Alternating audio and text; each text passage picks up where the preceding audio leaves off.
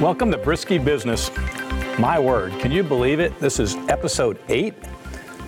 Wow, 2 months of episodes already. Thanks so much for inviting me into your home every Wednesday, joining me for a cup of great coffee and conversation. This episode is going to be a little bit different. In our 8th episode, we're going to change it up a little bit because I've gotten a lot of questions from all of you. You know, and I said it right from the very beginning. The goal of the platform is to help you make less mistakes as you venture in your business career. And what better way to do that than to answer your questions? I want this to be your program. I want to know what's on your mind, and I want to hear from you. And you've been writing me at briskybusiness, ntvUSA.com. That's briskybusiness at ntvUSA.com, and you've asked a series of questions. And I love that because that helps me tailor this program to things that you're interested in. I had only one question this week that did not fit into the 4 segments of the program. And those of you that are watching Brisky Business every week understand that there's 4 specific segments. But we got one this week, and the question was from Irene. Yes, from Irene on the East Coast. And she said, what is the significance of the word brisk within Brisky Business? Why are the segments named brisk, and why are they called brisk bits? So she was curious about that. Obviously, Irene wasn't there for the first program. So you always can go back on the NTV USA app and download that app. And all of the segments and all of the programs from Brisky Business live on that app. And you can go back to episode 1 when we broke that down on what Brisky means. But you know what? It's worth repeating. So brisk actually is a childhood and high school and college nickname. It's funny. My last name's Brisky, obviously, Brisky Business. And the name Brisk just becomes a nickname. You can't help it. It was the nickname of my older brother. It was the nickname of my younger brother. And it was a nickname of me. When I was in high school, at the same time my older brother was there, just naturally, I was Little Brisk. And he was just brisk. And it went that way for my younger brother. So that name, since it is a nickname, the idea behind this program was really to soften things up and demystify the stock market and demystify business, and to be a mentorship. And the way to do that is to talk to you like a friend. I'm looking for that type of feeling and that type of vibe. So I wove the word brisk into the segment, into the program, because I want you to be relaxed with me. And I want to learn more about you. And I want to be there to build your trust. And so the 4 segments are Brisk Business Basics, which you all know by now, Brisk's Buy or Bail, Brisk Bulls or Bears, and Brisk's Best and Brightest. And so those are the 4 segments. So we're going to get started right away with Brisk Business Basics. And I'm going to change up this program, like I said, and we're going to go with your letters. We're going to go with your questions, and we're going to see if we can answer them. And this first one was titled Salesmanship. Interesting. It says, on your 3rd show, you talked about salesmanship and how it was a numbers game. I'm a recent graduate with a degree in communication and have taken my first job with a firm that throws all the newbies into the deep end of the pool, apparently, in a bin and says sink or swim. So they aren't too inclined to help me make a sale. You spoke about sending an email as a follow-up and being short and concise. Thanks for that. But that assumes that I've already met with a potential client and had a conversation about their needs. What about the cold call situation, which is the situation I'm in?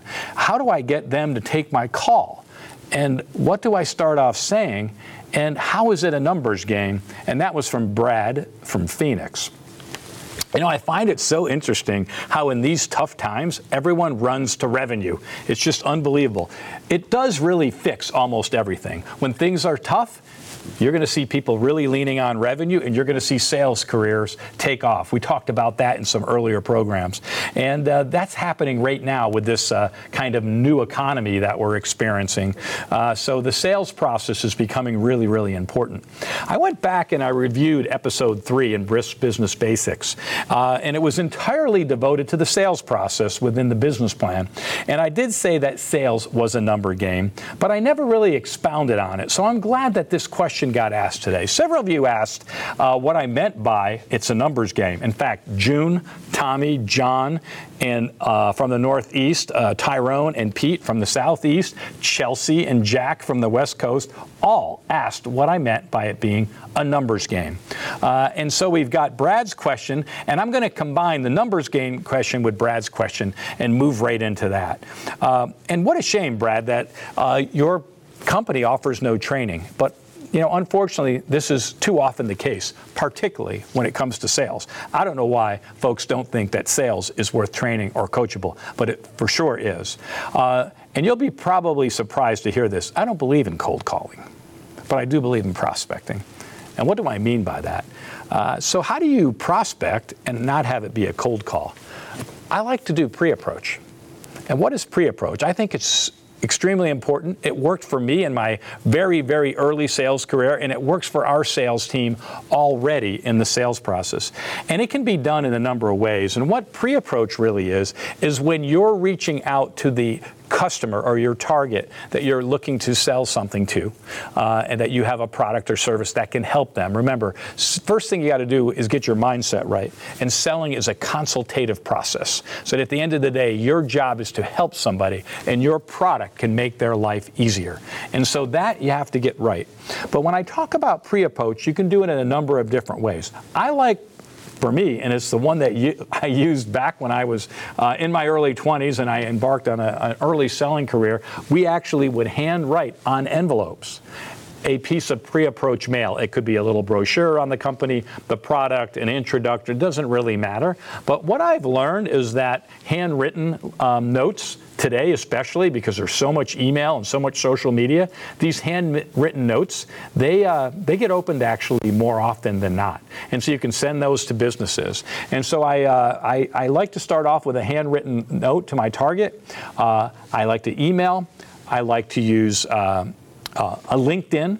So if you're in business, I highly suggest you use LinkedIn as your medium for professional business reach outs. It's really the best business social medium. You can make a lot of contacts there. And then, of course, referrals. So the goal for you with these pre-approach is that you now have sent a document. So when you make your outbound calls, you no longer have to think of them as a cold call. You can think of it as a follow-up call. Mr. So-and-so or Miss So-and-so or whatever the name might be. I sent you a piece of information last week, and you can then go into your sales approach.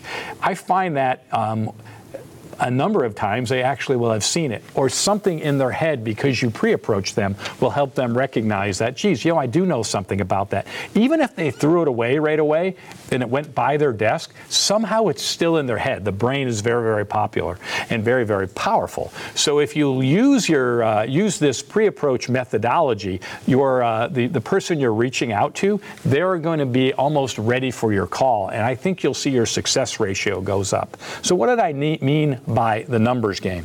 On pre-approach, every week, when I was doing my pre-approach mailings, I had 100 pre-approaches a day, believe it or not. We didn't have much email then, but this was through the mail. And I kind of encourage you each week to do 100 emails, 100 pre-approach mailings, 100 contacts through LinkedIn, and work your referral network as best as you can. Now you know where you're starting from. You'll know you've got 400 pre-approaches every single week. And your goal then is to what? Do your follow-up phone calls. And from there, your goal is to try to set up 4 meetings each day. This is the numbers game approach. If I send out 400 mailings or 400 pre-approach contacts, can I obtain 4 meetings a day or set up appointments for 4 a day? And that can be a phone call today, a Zoom call, a face-to-face meeting perhaps. Any one of those count to be able to present your business, your product, your service, whatever it might be. So if you do that, that's 20 presentations per week. And with those 20 presentations per week, you'll need to keep track of how many lead to a sale. And what you might find is it's just 2, okay? And so this gives you the opportunity to play the numbers game. If it's 2 and you need to make 4 sales, guess what? You're going to either have to get better at your pre-approach phone calling in terms of the amount of meetings you need each week, or you're going to have to put out more pre-approach contact information via mail, social, or email, or ask for more referrals. And use your referral network. Ask people if they know someone in this type of business or that type of business. It's much easier to make an introductory call when someone referred you. Think about that. Hello, Mr. So-and-so. Your friend Jason thought you might be interested in what I have. Or I know you went to school with John, and John gave me your number, and he thought you might be interested in what I have. That type of approach, you will find, will give you a higher appointment ratio and therefore a higher closing ratio. Keep track of the numbers. You should never be without the book. You should never be without the statistics. If 400 contacts a week in pre-approach is not getting you the appointments you need, brush up on your call log, brush up on your message, change them up and see which one gives you a better score and lean on that more. Put out more pre-approach. If 400 isn't getting you to your goal, put out 600 and keep working on your close ratio. You should be able to calculate within 3 or 4 months how much pre-approach you need to put out each week, how many appointments that's leading to each week, and then how many sales that ultimately happens. And you need to work those numbers because sales at the end of the day, it really is a numbers game, and you have to work the numbers. Having those numbers top of mind, that's what's going to make you great. Having those numbers is going to be a scenario that allows you to quantify how much you want to earn. So with that, we're going to close this segment of Business Basics and that wonderful question that you have all asked for me. We're in segment 2 now, Brisk Buy or Bail, and this is the decision-making process. And this program, we're changing it up a little bit. We're taking questions from our listening audience or our watching audience that have been enjoying Brisky Business on NTVUSA.com or on the app.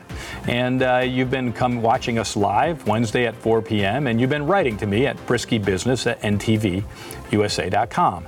And I got a lot of interesting questions, and I tried to categorize them. And so this one's on Brisk Buy or Bail. And let's get right to it. This is on a recent show. You talked about 4 ratios of evaluating a company to invest in. I've been working on increasing my stock position and diversifying as well. So this part particularly interesting to me. I also have 2 teenagers who will soon be going to college, and they've been watching the program with me. Well, thank you for that. That's awesome. A family affair watching Brisky Business. Who knew it? You said the ratios are the liquidity ratio, the quick ratio, the working capital, and the debt to worth ratio. And can you give me a little more information on these, and if there's others I should be considering? Do I need all 4 to be in a certain matrix to be considered a good investment? If so, what is the matrix? And what if there's a plan to be scalable, but they're not doing well in one of those ratios, would I still personally invest in such a company? And that was from Lucy, Colin, and Amy from Houston. The purpose of the ratio discussion was to get you doing your homework. It really was about you understanding that you can reach out and find a balance sheet, and that there's gold in a balance sheet that you can mine there. And it's accessible and it's useful information. And the reason why I picked those ratios is because I thought they were critical ratios for you to consider investing in a particular company. I picked those also because you only needed to know 5 elements of the balance sheet to actually perform the math on all 4 of the ratios. So it's a pretty easy process. The assets and liabilities you need to focus on are current assets, current liabilities, inventory, total liabilities, and net worth. With those 5 numbers, you could go ahead and perform the math on the ratios. And as you remember, the current ratio is current assets divided by current liabilities. And it's a very, very important ratio. It's really saying, does your business have enough assets to meet its payment schedule of its liabilities with a margin of safety? And so I don't think you can really eliminate that ratio, and you want that ratio to be over 1, basically, at a minimum. 1.2, 1.3, all the better. But you definitely don't want to be skipping that particular ratio. And then the quick ratio. The quick ratio is also simple division. It's current assets over current liabilities. So what does that do? That's your acid test ratio. We discussed it in that prior program. And generally, if you can hit around 0.5 to 1, you're good. You're good. You move on. You can consider that particular company. And then the third one was the working capital, which equals current assets minus current liabilities. And that's another liquidity indicator.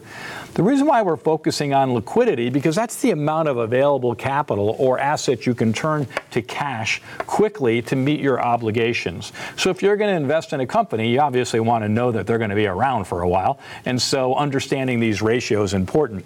One or less could mean a future liquidity problem. So if when you're calculating working capital, if you see that's under 1, it's something you might want to think about and maybe have a little bit of hesitancy on. 1.5 or more, super solid and on solid ground, and they're not likely to have a liquidity issue. The fourth one is debt to worth ratio, and that's total liabilities, once again, division over net worth. And if that thing's under 1, no, you bail. Okay, that's not gonna work for you. And so that's the way that works. Now, you went on with your question to say, well, geez, what if there was something about the company I really loved, or they had a great plan, or they could actually scale in spite of their ratios not being up to par or in our criteria. For me, I look at investing in 2 ways. You need to think about what your smart money's going into. You hear that a lot. There's many, many options. There's many things to consider. But what are you doing with your smart money? And your smart money is the money you're just not going to lose. That's the money that's going to be there. That's that long-term money. Those should be in the most stable of companies. Those should be in the solid companies. Yeah, they should be appealing to you. It would be nice if they had products that mattered to you. All those things would be important. But this is where your smart money is. For me, I think you should at least have 90% of what you're investing in what I call smart money opportunities, lower risk profiles, something that's going to stand a longer test of time. And then when you consider the other 10%, that's when investing gets fun. When you look at the other 10%, we're talking about your friend went to work for a company and you love his company and what he's doing, or maybe your friend went public with a company, but it's just getting started. It's more in a startup phase. In those types of scenarios, this is what I call my fun money. This is the money that if you lost it, you're going to still be okay. I find this interesting, and I know I've spoke about it on other programs, is everybody seems to talk about what they have their fun money in. That's why I call it the fun money. I've really not met too many people that invest, that have the discipline to just invest in that smart money investment. They don't take any chances, any flyers, anything. For them, investing becomes too boring. I'm not trying to say it's not the right thing to do, but if you can leave yourself a little wiggle room in your investment strategy for that higher risk opportunity that's out there, I think you'll find investing is a little bit more fun. A fun that you're willing to take a flyer on something, but you're not willing to risk any of your smart money, your long-term money, the money that's going to set you up for your retirement. And I think that's the appropriate way to approach the investing strategy. I also received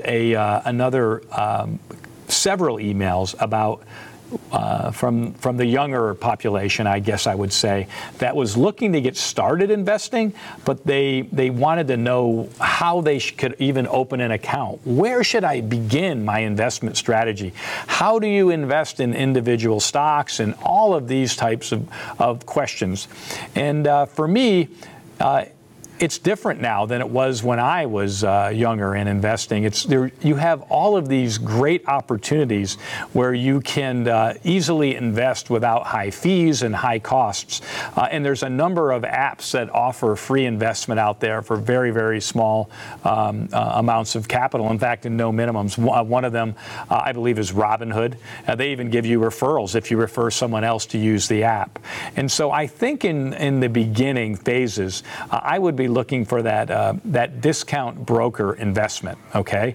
But keep in mind, I'm talking to you again about your fun money, not your 90%. If you're new out in the business world, right now, you should be focused on your 401k. That's where your money should be going. That's where you should be putting it. If your company matches any part of your 401k, figure out what they match, and you figure out how to live putting that much money into the 401k. Because if someone's going to give you money for free, you take it. And many, many companies now will match a percentage of your contribution into your 401k. This is your first money. This is before you think about investing and opening an account at Robinhood. This is before any of that. Anyone just getting started out there in the business world, inquire about the 401k. See if your company has one. In fact, I would probably discourage someone, if they had a choice between a company with a 401k and without one, from going with the company that didn't have a 401k. That is your shot for retirement, no matter who you are and no matter how much money you make. And the earlier you get started investing in a 401k, the better chance you have for a great and comfortable retirement. So that's step one. Step two, you're going to be surprised that step two is your rainy day fund. Yes, I put investing in your 401k even before saving for the rainy day. You have to get your head right on putting that money away. You have to learn to live without that money you can put in your 401k. And you make sure whatever your company will match you, whatever percentage it is, you get that put in your 401k. And no matter what else is going on in your life, no matter the color and gleam and glare on that beautiful new car you're thinking about, you put all that on the back burner until you max out that 401k. Once you have that figured out, get your rainy day fund figured out, and then we can start looking at the fun money that you've been asking for and start maybe looking at individual stocks. The cool thing about 401ks, the investment is easy and simple. They're all pretty much mutual funds with a large basket of conservative stocks. Your money is automatically put in a safe place, and that's where you need to start off. That's where you go, that's where you make it happen, and that's how you start off your investing career. And so I'm excited to hear from those. My own children, from their very first jobs, they have been maxing out their 401k. They've listened to that, and they've seen how important it has been to them for their savings and really setting them up for a retirement. The quicker you can get money into a medium like that, the safer you are. A real smart person once told me, the hardest $100,000 you'll ever save is the first $100,000. I didn't really know what that even meant. This $100,000 almost seemed unreachable when you're coming out of college. But it's funny, as you invest in a 401k, it just rolls up. But I always stuck in the back of my mind, why is that the hardest $100,000? And then I figured it out when I finally had that first $100,000, because now that $100,000 was working for me, and I was yielding 5 or 10% on that $100,000. So the next time I needed to save money to get to $100,000, I needed to save a whole lot less. So build that nest egg early, build it big, build it broad, keep it invested in conservative portfolio stocks, and you will see your retirement be set up for you. And then you can have fun with Robinhood or that % and invest in a friend's company or some company you just think has a cool idea. But get it right. Get it right. And get started. So we're going to conclude this segment, and we're getting ready to move on to public market segment, Brisks, Bulls, and Bears. I'll be back in a moment on Brisky Business. Thank you.